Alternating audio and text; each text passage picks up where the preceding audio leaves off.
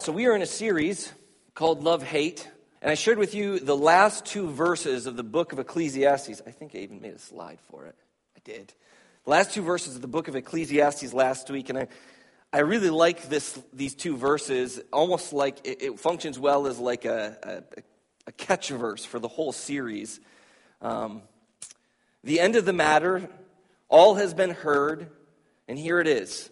Fear God and keep his commandments, for this is the whole duty of humankind.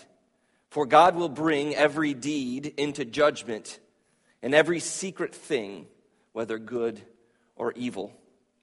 And if everything will be exposed, and everything will be made clear, and all of our secrets, or all of our skeletons kind of come falling out of the closet in front of God, whom we perhaps in our mind think we've held them from, how important is it then for us to love what God loves and to hate what God hates? To draw near to the things that God loves. If our movement had a creed, it doesn't, but if it did, the closest thing would be the words that Peter speaks when Jesus asks the question, who do you say that I am? Who am I to you? And Peter says, good job. That was great. Thank you. You made my heart lift or expand or something. Yeah, one of the things that we often forget because your lives are so busy, I know your lives are so busy, and I know you've got so much going on, and you've got so many things pulling at you, and you're listening to 15 podcasts a day. I mean, all this stuff, right, that's happening. And so it's easy for us to forget that when we use the phrase Christ, it's the Greek word of the Hebrew word for king. Jesus, the King. We declare he is the King, and he is God in flesh on earth. And the best thing to do when you have a king over you is to love what the king loves and to hate what the king hates. So I want to dive into a chunk of scripture that we're going to be engaging with over the next several weeks, and it is in Proverbs chapter 6. So if you brought your Bible, feel free to open there. Proverbs chapter 6. If you're going to use the Pew Bible like I am, it's on page 531. So if you want to use the Pew Bible, make it easy on yourselves, 531. That's where we'll be. Now, I want to kind of give a little intro into the book of Proverbs and wisdom literature in general, because it's really important we understand what's going on in this. There's different kinds of writings in the Bible. The Bible's a collection of books and letters and laws and wisdom. And Proverbs is what we call wisdom literature. Wisdom literature. Now, it's important to understand that wisdom literature is not the same kind of literature as law. Law is prescriptive. It says, if you do this, you will get this. Wisdom literature is trying to give you wisdom. So it's less prescriptive and more proverbial. So you probably have heard, if you've been to church on a Father's Day or a Mother's Day, train up a child in the way he should go, and when he is old... You guys are so engaged today. I don't even know what to do right now. That's amazing. Yes, exactly. Except for how true is that? Is the proverbist saying, if you raise that child in the church, that child will never leave the church? There comes a point when... What's that? They come back. We hope so. There comes a point where Emery and Esri have to make their own choices. They're either going to love what God loves and hate what God hates, or they're not. It's in their court. Proverbs is laying out for us the best way. What is the best way? The best way is to raise up that child in the right way, because that gives the strongest opportunity for that child to make the right decisions, because you've given them all of the things that they need to succeed. But eventually it's up to a child to succeed. One of the other things that we do wrong when we enter into the proverbial, the wisdom literature, is we take it to be universal truths. And here I kind of point my finger at the venerable Joel Osteen, who I really don't have anything against. But one of the things that he does in his preaching to kind of hit the audience as big as he can is use Proverbs, because you can kind of pull them out and lay them down, and it sounds like it's true for everyone. And in some ways it is, because Proverbs describes for us the grain of the universe. But Proverbs is built upon this: the fear of the Lord is the beginning of wisdom.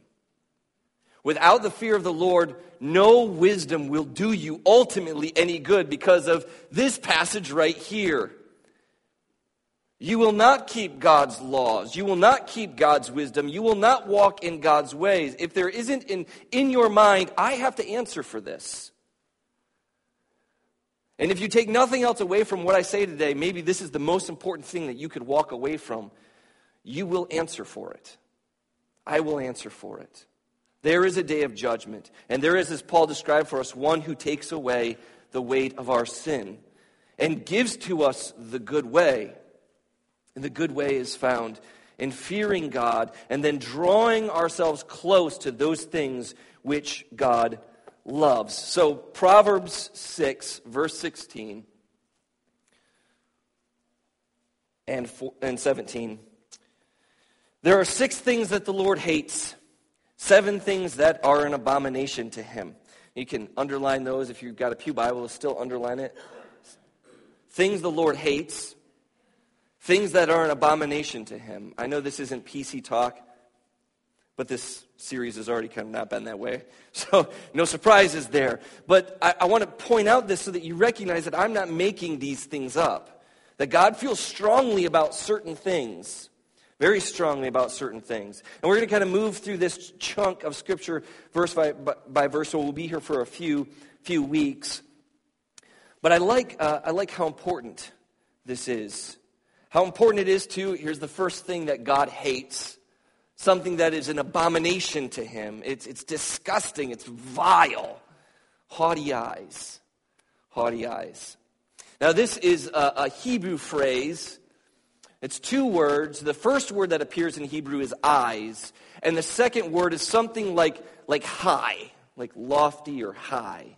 So you can kind of imagine, you got those eyes up. We would say something like look down your nose. You got those eyes are high, which I kind of love because it means that for 3,000 years, our body language hasn't changed. We still use the same phrases. We still have the same ideas. Those high eyes are lifted up. And you all know what is being grasped at here, what's being described here. A person who's full of pride. Somebody who thinks that they are better than somebody else or something else. It's pride.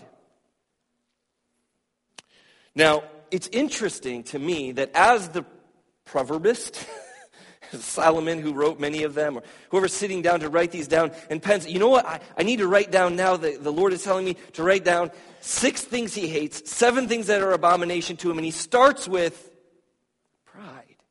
Isn't that interesting? He could have started any number of places, but he goes right to pride.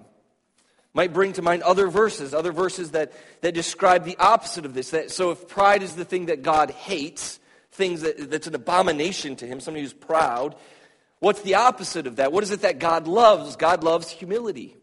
He loves people who are humble. We might think of this great little succinct verse in Micah chapter 6, verse 8. He, that is God, has told you, O man, what is good. What does the Lord require of you but to do justice and to love kindness and to walk humbly before God? I think of another passage from Philippians chapter 2, and I think last week Brian shared this. Was it last week that you did this communion meditation? Yeah, that's what I thought. Shared this with us last week for the communion meditation. This is such a lovely, lovely section of Scripture where Paul is writing to this church, just like I might write you all a letter and say, if I go away for a few years and I write you a letter and say, hey, I hear you've got a problem. And we know that the problem was actually two old biddies who are fighting with one another. It's one of the big problems in the church. Paul calls them to unity in chapter 4, but he doesn't call them out by name until chapter 4. He begins with Jesus in chapter 2. And he says, do nothing out of selfish ambition or vain conceit. Do nothing out of pride, but in humility consider other people better than yourself, more significant than yourselves. And then he goes on to give this what we think might have been an ancient hymn, this great little hymn about Jesus, who, being in the very nature of God, having all of the authority and power of God, having the ability to exert all of his godness, didn't do any of that, but rather did what? Humbled himself, took on the nature of a servant, said, I didn't come to be served, but to serve and to give my life as a ransom for many people. God then is not just telling us that he loves humility. He is demonstrating to us what humility looks like in the person of Jesus Christ. And laying down for us a visual example of powerful humility and a hatred of pride, because Jesus is always talking against, speaking against these scribes and Pharisees, these people who are in high positions of power. He looks at them and he calls them out. He calls power out and says, you are unjust. You are unjust. He lives out this for us. Now, I think that that pride is brought forward first because I believe that pride is kind of the hinge on which the rest of our sins swing. Pride is a central issue. This also appears in the literature of the law, so we're kind of here in the wisdom literature towards the beginning. We have the books of the law. So God says, I need you to do this, I need you not to do that. And I'll give you a little text from there. This is from Leviticus. Now, Leviticus 26 is a description that follows the laws. The laws have been laid out. God says, do this, don't do this. And then he says, if you keep my commandments, I'll bless you because I'm your God and you're keeping the covenant that we've made. We've made an agreement. I'm your God. You're my people. You're walking in my ways. And if you don't, what will happen? Curses will come. I will remove my protections. I'm stepping back. If you want to be on your own, be on your own. And he will bring and allow these things to happen. So this is the context of this chapter and these verses here. If you do not listen to me and do all the commandments, if you spurn my statutes, if your soul abhors my rules, they're an abomination, right? That same root word. So that you will not do my commandments, but break my covenant. This is the important piece right here. I will discipline you sevenfold for your sins, and I will break the pride of your power. The pride of your power. Because there comes a point where they will say, as we know through the history of the scriptures, they will say, we don't need you, God. We don't need you. We have enough power of our own. We don't need you. And I think we do this today. I mean, I think this is. We could talk about this at a national level. We could talk about this at an economic level. We could talk about this at a personal level. But we have this sentence that we say. We say, God, I know what I should do. I know you tell me to do whatever, fill in the blank. Or not do whatever, fill in the blank. But. And that little conjunction right there is a code word for pride. It says, I will be king. I will decide. I will be Lord and commander over my own life. Psalm 10 gives a great picture if you want to read something that kind of describes for you this position. It does it in a poetic form. In the pride of his face, the wicked do not seek him. All his thoughts are, there is no God. And here is not kind of Richard Dawkins, there is no God, although that also applies here. This is more of, as verse 10 says, God has forgotten. He says in his heart, God has forgotten. He has hidden his face. He will never see. In other words, there comes a point where we disagree with the wisdom we read in Ecclesiastes, and we say, there isn't going to be a day of accounting. There isn't going to come a point, there's not going to be a point where I have to answer for what I've done. I will be the king and Lord over my own life. So pride is at the root of disobedience. You know, it's interesting because, especially in light of last week's sermon, where I didn't talk about Sodom and Gomorrah, it's kind of a place we often go, and there's plenty to talk about there. But if you know the story of Sodom and Gomorrah, there's some pretty horrific things going on there. But if you read Ezekiel, who describes the sin of Sodom, Ezekiel begins by describing the sin of Sodom as pride. What was Sodom's sin? Pride. Why did God rain down fire and sulfur and destroy it? Pride. Now, are there other things that Sodom was up to that were sinful? Oh, yeah. Lots of them. But what lay at the core of it? What lay at the root of it? Pride. Pride was at the root of it. Pride is often tied to positions of wealth and of power. If you read the scriptures, I read a lot of the Bible. And when you read a lot of the Bible, you kind of get an inflated idea of what Israel was, because they're the central character, right? God is the central character. Your main supporting character are the Jews, Israelites. And so you begin to think like they're really big and important. Man, they're Delaware. They're meaningless. Hope no one here is from Delaware. Just like, I know nothing about Delaware. Just, I mean, like Israel is almost nothing on the world scheme. They are small and insignificant, and most of their stories are about them getting run over by more powerful imperial forces, whether it's economic or whether it's war, whatever it is. That is what they experience. And so the book we call the Bible, the collection of letters and writings in here, is for people who are downtrodden. People who are suffering, people who are hurting, people who recognize, man, I need God to intervene for me because I can't do it.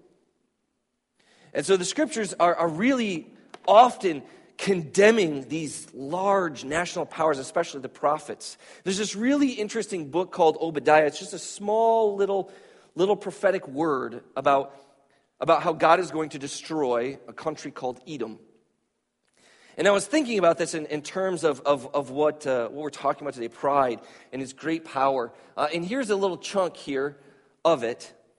Verse 1 says, "Thus says the Lord concerning Edom." And here he lays out some of his words against them. "The pride of your heart has deceived you, you who lived in the clefts of the rock, in your lofty dwelling, who say in your heart, who will bring me down to the ground? Though you soar aloft like the eagles, though your nest is set among the stars, for there I will bring you down, declares the Lord. Thus says the Lord concerning Edom." We could easily replace Edom with any number of characters we have today. President Trump, Kim Jong-un, their insanity back and forth. We could lay down the Harvey Weinstein or the $36 million that Bill O'Reilly has just paid because he sexually harassed or abused or did something to some young lady. How God takes the proud and the mighty, he reveals their sins, and he brings them down. And it's a lot of fun and cathartic to point out whichever one of those people you don't like and say, God's got your number. And that's where it gets dangerous for us, because certainly God's got their number, but he's got yours too.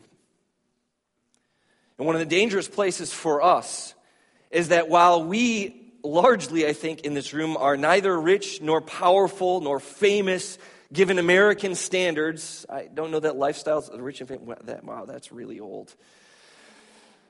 Whatever the equivalent is today. Cribs, but that's probably old too. Now I don't even know what it is. I mean, we're not Hollywood elite. We aren't these big people. So we can say, well, this is to them, this is to them, this is to them. It's always to somebody else, right? The key about knowing prideful people is that they never say they're prideful, right? And the humble never think they're humble.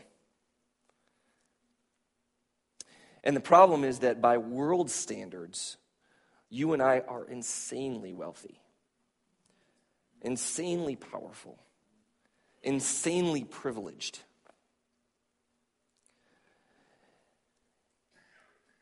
And we don't need God.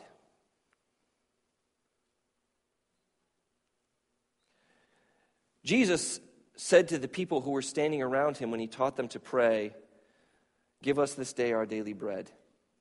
Do any of you need to pray that today? Probably not. Because even if You know, somebody comes in and freezes your bank accounts or freezes your credit cards or whatever, you probably have enough food at home. I mean, there's some cans of stuff in the back that you've been like not wanting to touch for like 10 years. But we could live off of that stuff for a week. If you're sick, your health insurance might stink. You might be paying a lot on premiums. I mean, the health insurance thing is a hot mess. Like, I mean, what in the world? But there's such a thing called insurance. And hospitals to which you can drive to. We've got 2. You get to pick which one you like the best. Like, I mean, do you see what I'm saying here? See, the root of pride is to say to God, I don't need you. I can do this on my own. And the problem for you and me, as people in the West with such immense privilege and wealth and free time, that while I know none of us would ever say, God, I don't need you, practically, we say, God, I don't need you. And we say it because we don't give him first. We don't give him first. Time, money, attention, whatever. We don't give him first. That's what worship is all about. That's what worship is all about. Remember that whole Cain and Abel story? Abel brought the first. He brought the best. That's the heart of what it is to worship God. That's the heart of what it is to walk humbly before God. I was just sitting here, I was sitting there thinking about all of this and just deeply convicted as we sang I Surrender All. I could barely make the words out. But hearing you all sing it so lovely just was moving to me. I was just like, man, how do I give God first this week?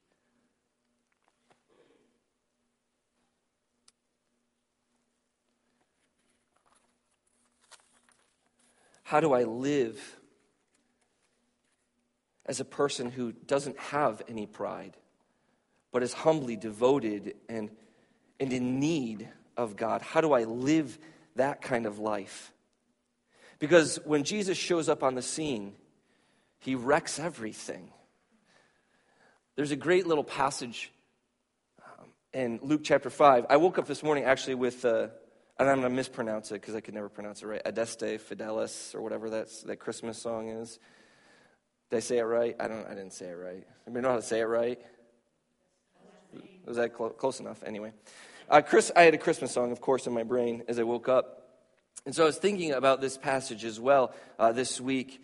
This is from the song we call it the Magnificat. It's the Song of Mary, as she is rejoicing at being a pregnant, unwed teenage mother in an ancient patriarchal society. And she says this: He has, that is God, has shown the strength of his arm, has scattered the proud in the thoughts of their hearts, has brought down the mighty from their thrones, has exalted those of humble estate, has filled the hungry with good things, and the rich he has sent away empty. Because the action of God in the history of man is to demonstrate that God loves that which is lowly. He loves those who walk humbly before him. And he demonstrates that in Jesus. But I'm afraid that what some of you strong masculine types might think I'm describing to you is some kind of weakness. Humility is not weakness. And pride is not power. Jesus, I challenge you to sit down. Mark's the shortest gospel, 16 chapters. Sit down. You could read that maybe in an hour, maybe 2. Just read that, just all the way through, or listen to it, something. And you cannot come away with anything other than Jesus was a wrecking ball in the ancient world.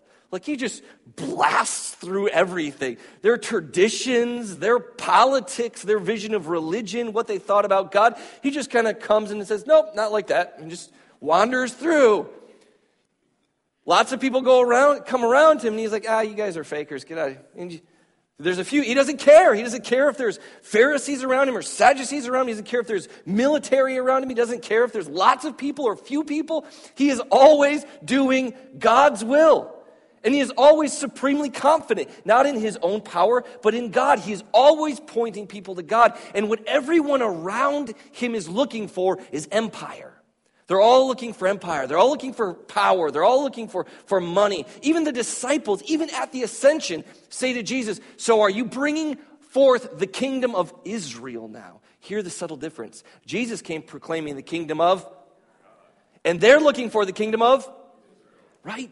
They're looking for worldly power. They're looking for God to act like all of the other powers in the world act. Top down, crush your opponents. That's not God. That's not God. And that's not weak. There's nothing stronger than Jesus, who looks at all of the powers of the world and says, I don't want anything to do with you. And they kill him for it. And he says, that's okay. I'll be raised in the third. Probably not quite that's okay. That might be a little bit reductionistic, but you get what I'm saying, right? That doesn't scare him. It doesn't stop him. And yet Jesus, in all of that gospel, as you read the Gospel of Mark, at no point is he ever going to exert his authority to the place where he says, if you don't do this, I'm going to destroy you right now.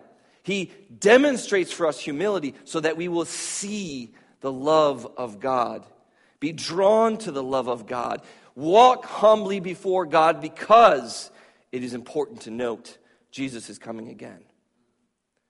And in his second coming, he will judge the quick and the dead and the sons of men. And so he gives us a picture of that. My favorite rapper right now, well, propaganda is kind of taking over a little bit right now. I listen to a lot of Sho Baraka, and he has this great line in his newest album where he says, everyone wants to be royalty and no one wants to be a servant. Is that not the perfect depiction of American culture? Everyone wants to be a star. Everyone wants their selfie to get 15,000 likes. Everybody wants to be the center of attention. But the Christian is different, because the Christian is always pointing not to self, but to God. Jesus said, happy are the meek. Why? They have nothing to prove. Isn't that relaxing? You don't have to prove. You don't have to defend God when he's attacked. God can defend himself. You're welcome to speak your piece and to declare the truth, but ultimately God will defend himself. Happy are the peacemakers. Why? Because they don't have to win everything. Isn't that exhausting? To win every argument? Isn't it far more beautiful to bring people into relationship and into peace and to be enjoying our lives rather than constantly at one another's throats? Happy are the poor in spirit, because they aren't getting bloodied trying to crawl to the top. Happy are the pure, because they have a clean conscience. Happy are the merciful, because they have so many friends. If you were more merciful in your language and in your families and in your life, I guarantee more people would like you.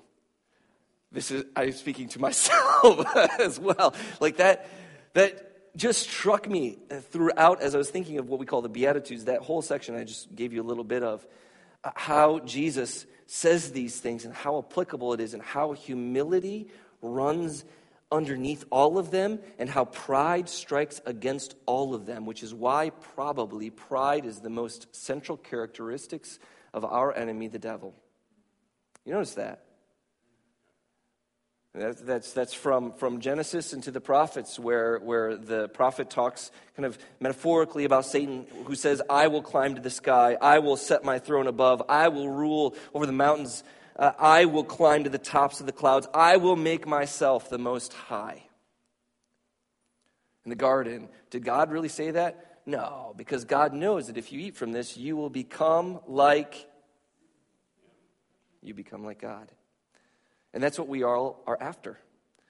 To be gods in our own eyes. To be gods in our own lives. But the Christian is different. The Christian recognizes that we are not God and we never will be. And that there is a God. And we can walk humbly, peacefully, lovingly, fully living the best kind of life. Walking before God. So this morning, as we come to a close, if I have to summarize all this, I would say this: pride bad, humility good. It's not a very complicated sermon. It's not a very complicated message. It probably isn't even that new to many of you, but it is so hard to live out, isn't it? It's so hard to live out. Because of all the things already described, our own affluence, our own wealth, our own busyness, our own interests, and our ability to chase all of those things. And we are chasing so many things. You are chasing so many things. Let me encourage you this week to chase God. And to let God chase you. Because if I say this week, chase God, and that strikes something in your heart, I want you to recognize that is God that is stirring it up in you. That is the Spirit speaking to you. That is the Spirit of God calling you home to Him. Him who can give you happiness and peace. He who can describe for you the good path and help you to walk that way. He who holds life in His hands. So I'll leave you with this passage from 1 Peter. I loved it. Humble yourselves, therefore, under the mighty hand of God, so that at the proper time He might exalt you. Casting all your anxieties. You got some anxieties this morning? Anyone? Can I get a witness? Some anxieties? Casting all your anxieties on Him because He cares for you. But be sober-minded. Be watchful. For your adversary, the devil, prowls like a roaring lion, seeking whom he may devour. Resist him. Stand firm in your faith, knowing that the same kinds of sufferings are being experienced by your brotherhood throughout the world. And after you too go through trials, tribulations, the God of all grace, who has called you to His eternal glory in Christ, will Himself restore, confirm, strengthen, and establish you. To Him and Him alone be dominion forever and ever. And all of God's people said. Let's stand as we praise our God.